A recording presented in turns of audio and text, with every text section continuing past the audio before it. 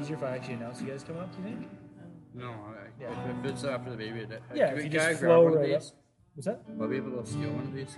Yeah, there's extras. Yeah, take one of those for sure. Yeah. I'll take Sit near the front. Yep. Okay, you can all switch after if you want. Just so we're not running up the aisle. Good morning, Bailey. Good morning. Yeah, so we just transition from dedication to you guys. The wreath will be up there. The readings are already on here. And that's it. We'll print them all. The wreath. Is that the... The wreath will come out and then I'll show you which one to light. Okay. Yeah, Pastor Joshua. Okay. This is all new to me. Did I do that? No. Well, like we talked, So, yeah. That's a good step. Good morning, everyone.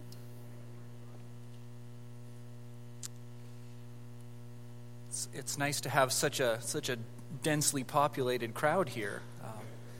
It's even people in the front. That's refreshing. Yeah, if anybody needs coloring sheets and crayons for kids, I won't be offended if you run to the back and grab any of those either. So our series for Advent is called Expect the Unexpected. And I think what we're trying to do is look at some of these very familiar stories with the understanding that surprising and weird things happened in the run-up, in the lead-in to the birth of Jesus Christ. It's not the sort of thing you would have guessed or figured out on your own. And today, as Andrew's already mentioned, we're looking at Simeon and the kind of strangeness of that whole story. We live in a world in which we're brought up to believe, at least in our Western cultures, that the best way to come to decisions is just figure out what the majority opinion on the topic is. And of course, in some sense, that's not so bad, because it means, at least in theory, that we're protected from dictators, and it means in theory that we should be protected from being lorded over by a ruling class, if you will. But we know that this isn't a perfect system. As Winston Churchill said, democracy is the worst form of government, except for all the others. The problem, I believe, arises when we assume that the majority is always right, or that the majority opinion is just somehow sacred, that it's the highest possible good and the only right way to arrive at a conclusion. Because sometimes the majority is wrong. We look back naturally enough with 20/20 hindsight, and we wonder how people could have been so silly or just so far off the mark. Like, how did it take, we think, how did it take doctors so long to figure out that basic sanitation like hand washing and sterilizing your instruments would prevent disease? How could people have thought that the Titanic was unsinkable, or that there was no need to have enough lifeboats for everyone on board? How could people have thought World War I would be over by Christmas? That was the majority opinion when war broke out in August 1914. This thing will be over by Christmas and it'll be great. Was Around the World in 80 Days really more Oscar-worthy than Giant or The Ten Commandments in 1956? Still famous movies, and no one even knows Around the World in 80 Days. It goes on and on. How could we think that personal computers would just be a fad and no one would ever catch on and want them in their house? And let's not even wade into any political options about whether the majority got it right or not, because it's Christmas and we want to be friends here and remain so. We also do this kind of thing in the world of religion and theology. This was so frequently the message of the apostles and the prophets was, hey, you guys are all off track. Come back to the Lord. The prophets frequently had to tell Israel, yeah, this is the majority opinion, and the majority opinion is wrong because you're all worshiping Baal and the other idols, and you need to come back to worship the Lord. And this is continued throughout church history. Like, think of John rebuking the churches at the beginning of the book of Revelation. Think of the early church fathers having to contend for the faith and orthodoxy. Think of the Protestant reformers having to correct the church in the Middle Ages. It's just gone on and on. And sometimes, we can even turn to Scripture and try to bring Scripture in and justify some of the wrong ideas that we have. But let's actually look at what Scripture says rather than just assuming we know everything. I would invite you to stand. And I forgot to grab the usual pulpit Bible, so I'm going to have to read from my phone. I know that's not quite as dramatic to hold up at the end and say this is the word of the Lord, but we'll do what we can. Luke chapter 2, beginning at verse 22, English Standard Version. And when the time came for their purification, according to the law of Moses, they brought him up to Jerusalem to present him to the Lord. As is written in the law of the Lord, every male who first opens the womb shall be called holy to the Lord. And to offer a sacrifice, according to what is said in the law of the Lord, a pair of turtle doves or 2 young pigeons. Now there was a man in Jerusalem whose name was Simeon, and this man was righteous and devout, waiting for the consolation of Israel. And the Holy Spirit was upon him. And it had been revealed to him by the Holy Spirit that he would not see death before he had seen the Lord's Christ. And he came in the Spirit into the temple. And when the parents brought in the child Jesus to do for him according to the custom of the law, he took him up in his arms and blessed God and said, Lord, now you are letting your servant depart in peace, according to your word. For my eyes have seen your salvation, that you have prepared in the presence of all peoples a light for revelation to the Gentiles and for glory to your people Israel. And his father and his mother marveled at what was said about him. And Simeon blessed them and said to Mary his mother, Behold, this child is appointed for the fall and rising of many in Israel, and for a sign that is opposed. And a sword will pierce through your own soul also, so that the thoughts from many hearts may be revealed. This is God's word. You can have a seat. On the one hand, it might seem a little bit odd to jump in the historical account to after Jesus has been born, if we think of Advent as sort of the lead up to celebrating the birth of Christ. But on the other, the passage today is clearly a kind of Advent passage. We've got this idea of explaining who Jesus will be, and we've got this very strong idea of connecting the Old Testament and what the prophets said to the New Testament. And Simeon sort of serves as this hinge point between the two. And so we find Mary and Joseph and baby Jesus in the temple. And I don't want to get bogged down in trying to harmonize the gospel narratives, particularly Luke and Matthew, but it seems likely that the visit of the Magi and the subsequent flight to Egypt must have happened at some point after this, even a year or two later maybe, rather than at basically the same time like we depict in all our nativity sets and productions and so forth. At any rate, there are a couple of customs from the law of Moses at play in this narrative, and it will help if we can understand a little bit more clearly. Luke just kind of alludes to them as sort of shorthand, but it's worth knowing what exactly was going on here. Jesus was, if not biologically, then at least legally Mary and Joseph's son, their firstborn child, and as such, being good Jewish parents, this carried with it certain obligations. And like so much of their faith, this traced its origins all the way back to their slavery and their exodus out of Egypt. It says in Exodus 13, "Every firstborn of man among your sons you shall redeem. And when in time to come your son asks you, 'What does this mean?' you shall say to him, 'By a strong hand the Lord brought us up out of Egypt, from the house of slavery.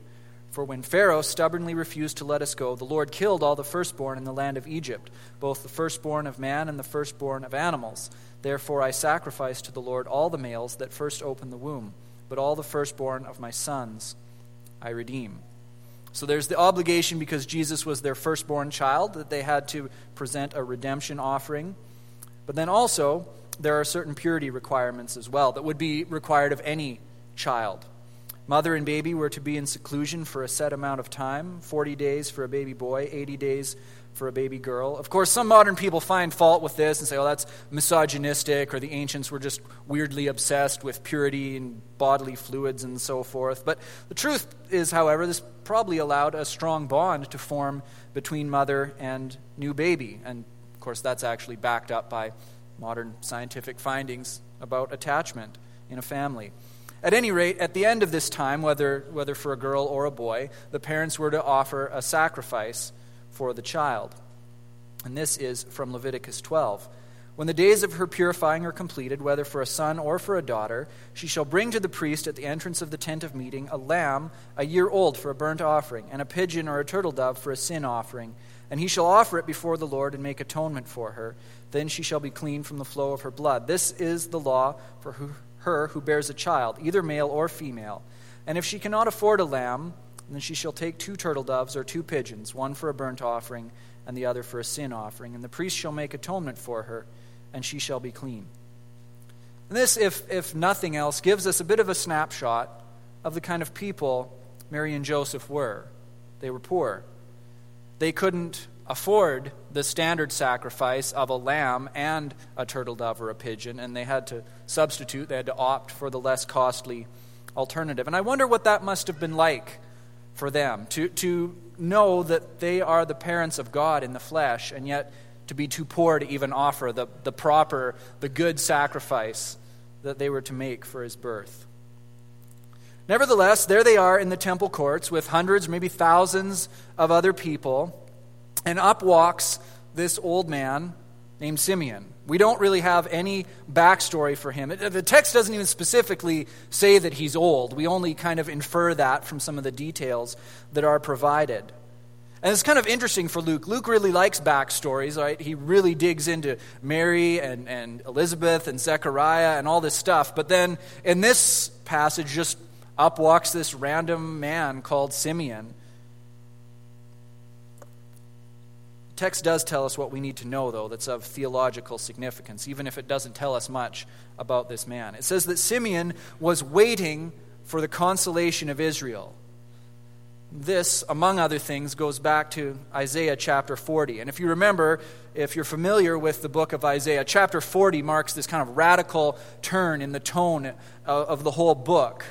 It kind of ends one major section and starts another major section. And it begins with these words, "Comfort, comfort my people, says your God. Speak tenderly to Jerusalem and cry to her that her warfare is ended, that her iniquity is pardoned, that she has received from the Lord's hand double for all her sins. A voice cries in the wilderness, prepare the way of the Lord. Make straight in the desert a highway for our God. Every valley shall be lifted up, and every mountain and hill made low. The uneven ground shall become level, and the rough places a plain. And the glory of the Lord shall be revealed, and all flesh shall see it together. For the mouth of the Lord has spoken."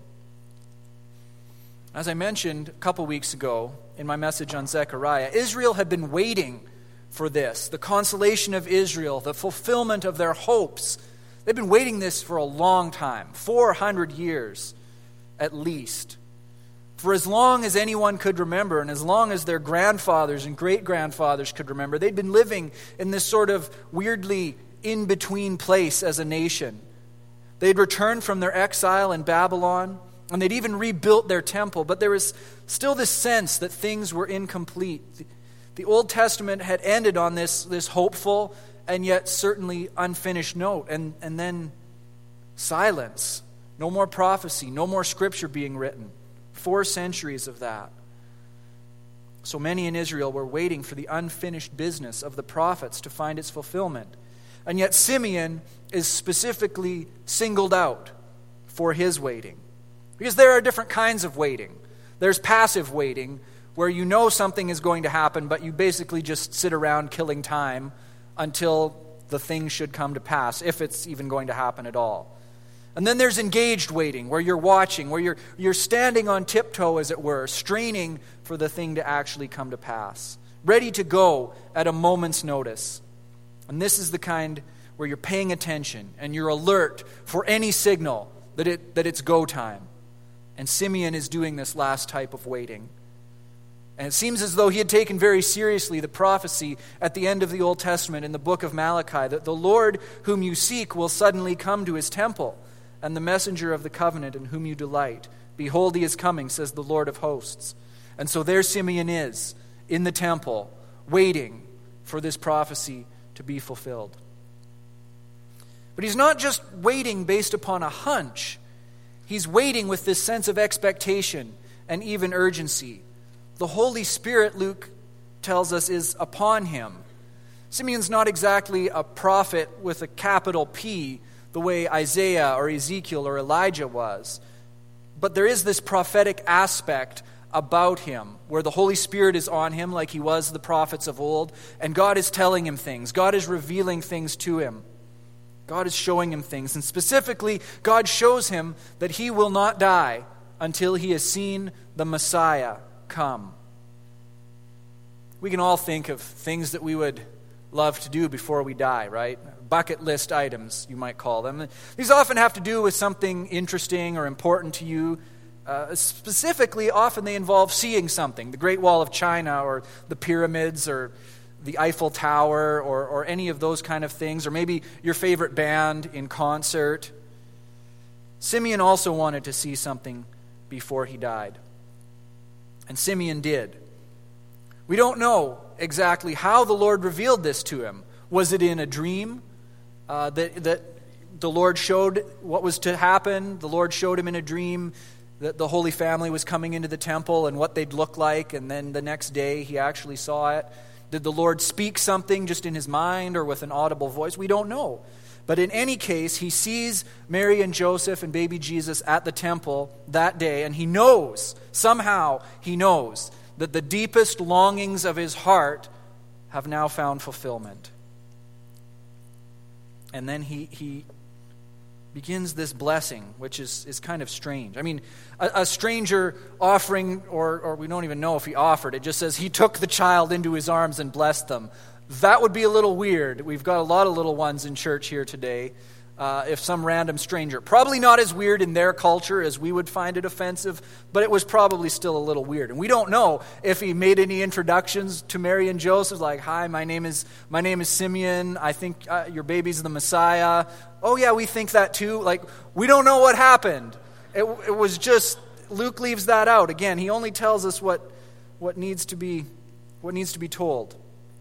But there are just some people who exude a certain sense of welcome and peace, and usually babies can sense that, even if the parents are a bit apprehensive. I have friends who once met Eugene Peterson, quite by accident, and without recognizing him at first, and described him in just this way in their interactions between him and their small child. And I imagine Simeon was this type of person, and that baby Jesus and him must have formed a bond. Again, we don't know if there was any small talk made, because Simeon's first words recorded are thanksgiving and prayer to God. "Lord, take me now. I have fulfilled what I've been waiting for, and I can die in peace." He can die satisfied, not because he's seen the Great Barrier Reef or New Year's Eve in Times Square, but because he has seen the salvation of God. Not an abstract concept, not an idea, but actually the embodiment of that before him in the form of a tiny baby. He has seen what so many of Israel have longed to see for centuries. It's right there. He's actually holding it in his arms. Think of it. The incredible privilege he had to hold God in the flesh with his own hands and see him with his own eyes. It's incredible. But things start to get even more interesting. He was waiting, as Luke said, for the consolation of Israel. But he utters words that go far beyond just God's plan for Israel. He utters words that harken back to Isaiah chapter 49. "And now the Lord says, He who formed me from the womb to be his servant, to bring Jacob back to him, and that Israel might be gathered to him. For I am honored in the eyes of the Lord, and God has become my strength." He says, "It is too light a thing that you should be my servant to raise up the tribes of Jacob and to bring back the preserved of Israel. I will make you as a light for the nations, that my salvation may reach to the end of the earth." Simeon is echoing almost word for word this prophecy from Isaiah. The fulfillment of the consolation of Israel also means salvation for the Gentiles. Right? This revelation of Israel's fulfillment, it now has another revelation that it's for the Gentiles as well. There's a sense in which all the purposes of God and the history of the world and its civilizations and cultures and everything else, it keeps narrowing down and narrowing down and narrowing down and narrowing down until we're left with just these few brief snapshots in time from Luke's gospel in particular, right? The young Jewish girl at her prayers and the angel appearing and says, "You're going to conceive in your womb and have a son." Some shepherds out on the hillside watching their sheep, and suddenly they have this revelation that the Messiah has been born. And now this old man at the temple who explains what this all means. Right, the pyramids, the founding of Rome, the French Revolution, landing a man on the moon, all the big things we hear about in history books that were witnessed by thousands and recorded throughout world history. They all pale in comparison to this one moment in time, this old man going to his prayers at the temple and this young family walking in. Because in that moment, God's plans and purposes for his world and his people have entered a new era. So the first portion of Simeon's speech is a blessing, but it's actually more directed at God, as the text says. He took the baby in his arms, but he blessed God. He gave thanksgiving to God. But the second part is spoken to Mary and Joseph. Luke calls it a blessing, but it's a strange blessing. Right? We've heard in just previous to this in Luke chapter 2, glory to God in the highest. We've heard peace on earth. And we kind of get warm fuzzies from that sometimes at Christmas. He'll save his people from their sins. That's all great stuff. But Simeon now explains a little bit more about what that means. This child is appointed for the rising and falling of many in Israel. Jesus will be divisive. It's essentially the message of John the Baptist too, right? The Messiah is coming, and when he comes, he's going to separate the wheat from the chaff. He's going to gather the wheat into his barn. He's going to burn the chaff up with unquenchable fire. And of course, that's Jesus' own message too in his preaching. Repent, for the kingdom of heaven is at hand, right? Choose the narrow gate and the hard road, or choose the wide gate and the easy road. He said he'd destroy the temple. And because of that, because he was a divisive figure, it brought opposition. As Simeon said, he'll be a sign that will be opposed. We see this all throughout the rest of Jesus' story. His own people, and particularly the religious elite, opposed Jesus and his message. He's breaking the Sabbath. He's spending time with prostitutes and sinners. He doesn't teach according to the tradition of the elders. And finally, he said he'd destroy the temple and raise a new one. So it ends with, let's crucify him. Rising and falling, a sign that'll be opposed, and a sword. And that's where Simeon's speech ends up. Let's crucify him, at least with the benefit of hindsight that we have. A sword will pierce his mother's heart. And those of us who know the story and where it ends up, we can't help but thinking ahead to that, right? His mother at the cross, seeing him nailed up there. Wonder if she remembered this day then. So what do we make of all this? Well, I believe it's this. Simeon saw what everybody else saw in the temple that day. Right? He saw what the majority of the hundreds or even thousands of other people were seeing. But out of that big group, only Simeon understood it. Simeon, like everybody else, was waiting for the consolation of Israel. But he was the only one who actually understood what that was going to look like, and the only one that recognized it when it walked right past. And to understand that, we have to come to terms with a key word in this passage, and the title of this message, revelation. 3 key times it's used. It had been revealed to him that he would not die until he had seen the Messiah. He stated that Jesus would be a light for revelation to the Gentiles, and he stated that through Jesus, the thoughts of many hearts would be revealed. So let's just look back to where we started at the very beginning of this message. Sometimes the majority is wrong. Sometimes the opinion of the masses misses something that's extremely important. And this seems to be what happened with the coming of the Messiah. Now, this is a strange and difficult thing to wrap our minds around. Pages and pages of prophecy that predicted a Messiah who would come and defeat Israel's enemies and reign on David's throne. That passage from Isaiah 40 that the mountains would be leveled and the valleys would be filled in to make a smooth way for the Lord. All flesh, it says, would see this together. And yet Messiah comes and only one old man actually seems to pay attention, and some shepherds that were out keeping watch in the nighttime. Only a few people. When it happened, was over in the margins. Seems to be it. Other than shepherds, Simeon and Anna in this passage, some pagan wizards from eastern lands showed up. But the majority of people missed it, even though it happened right under their noses. The only people who actually seemed to catch on to what God was doing were the people that God purposely let in on the secret.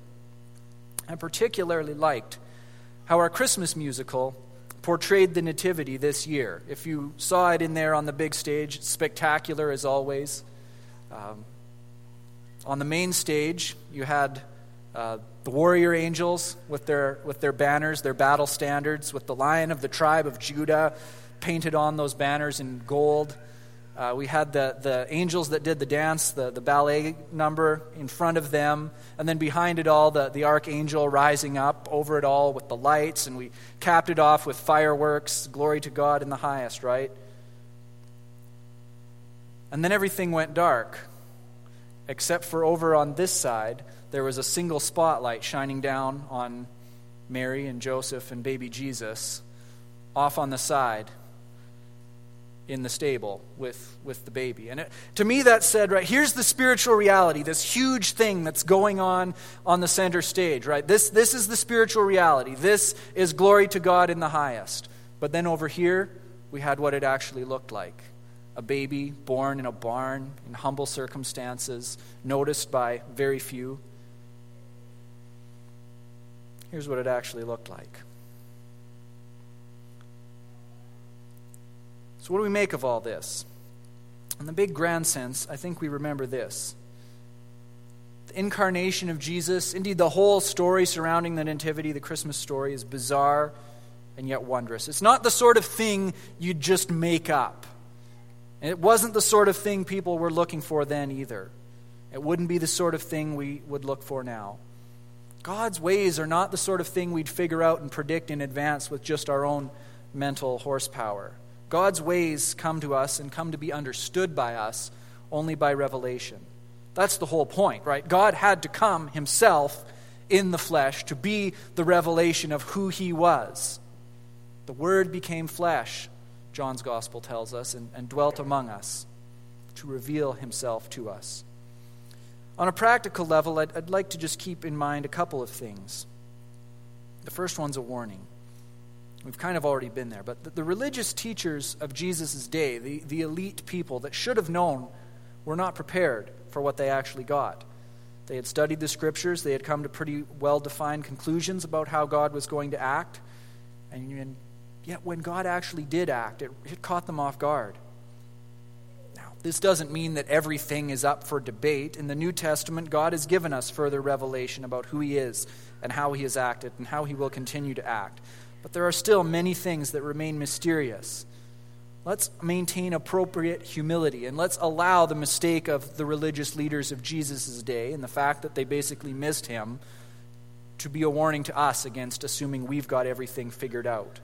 An appropriate humility in being open to God working in ways that we would not expect him to work in. So that's the warning. But the second point is an encouragement. Don't despair or lose heart if you don't see God working in huge, spectacular ways in your own situation. Remember that the defining act of God in history, the culmination of world history, happened basically in secret and no one noticed it.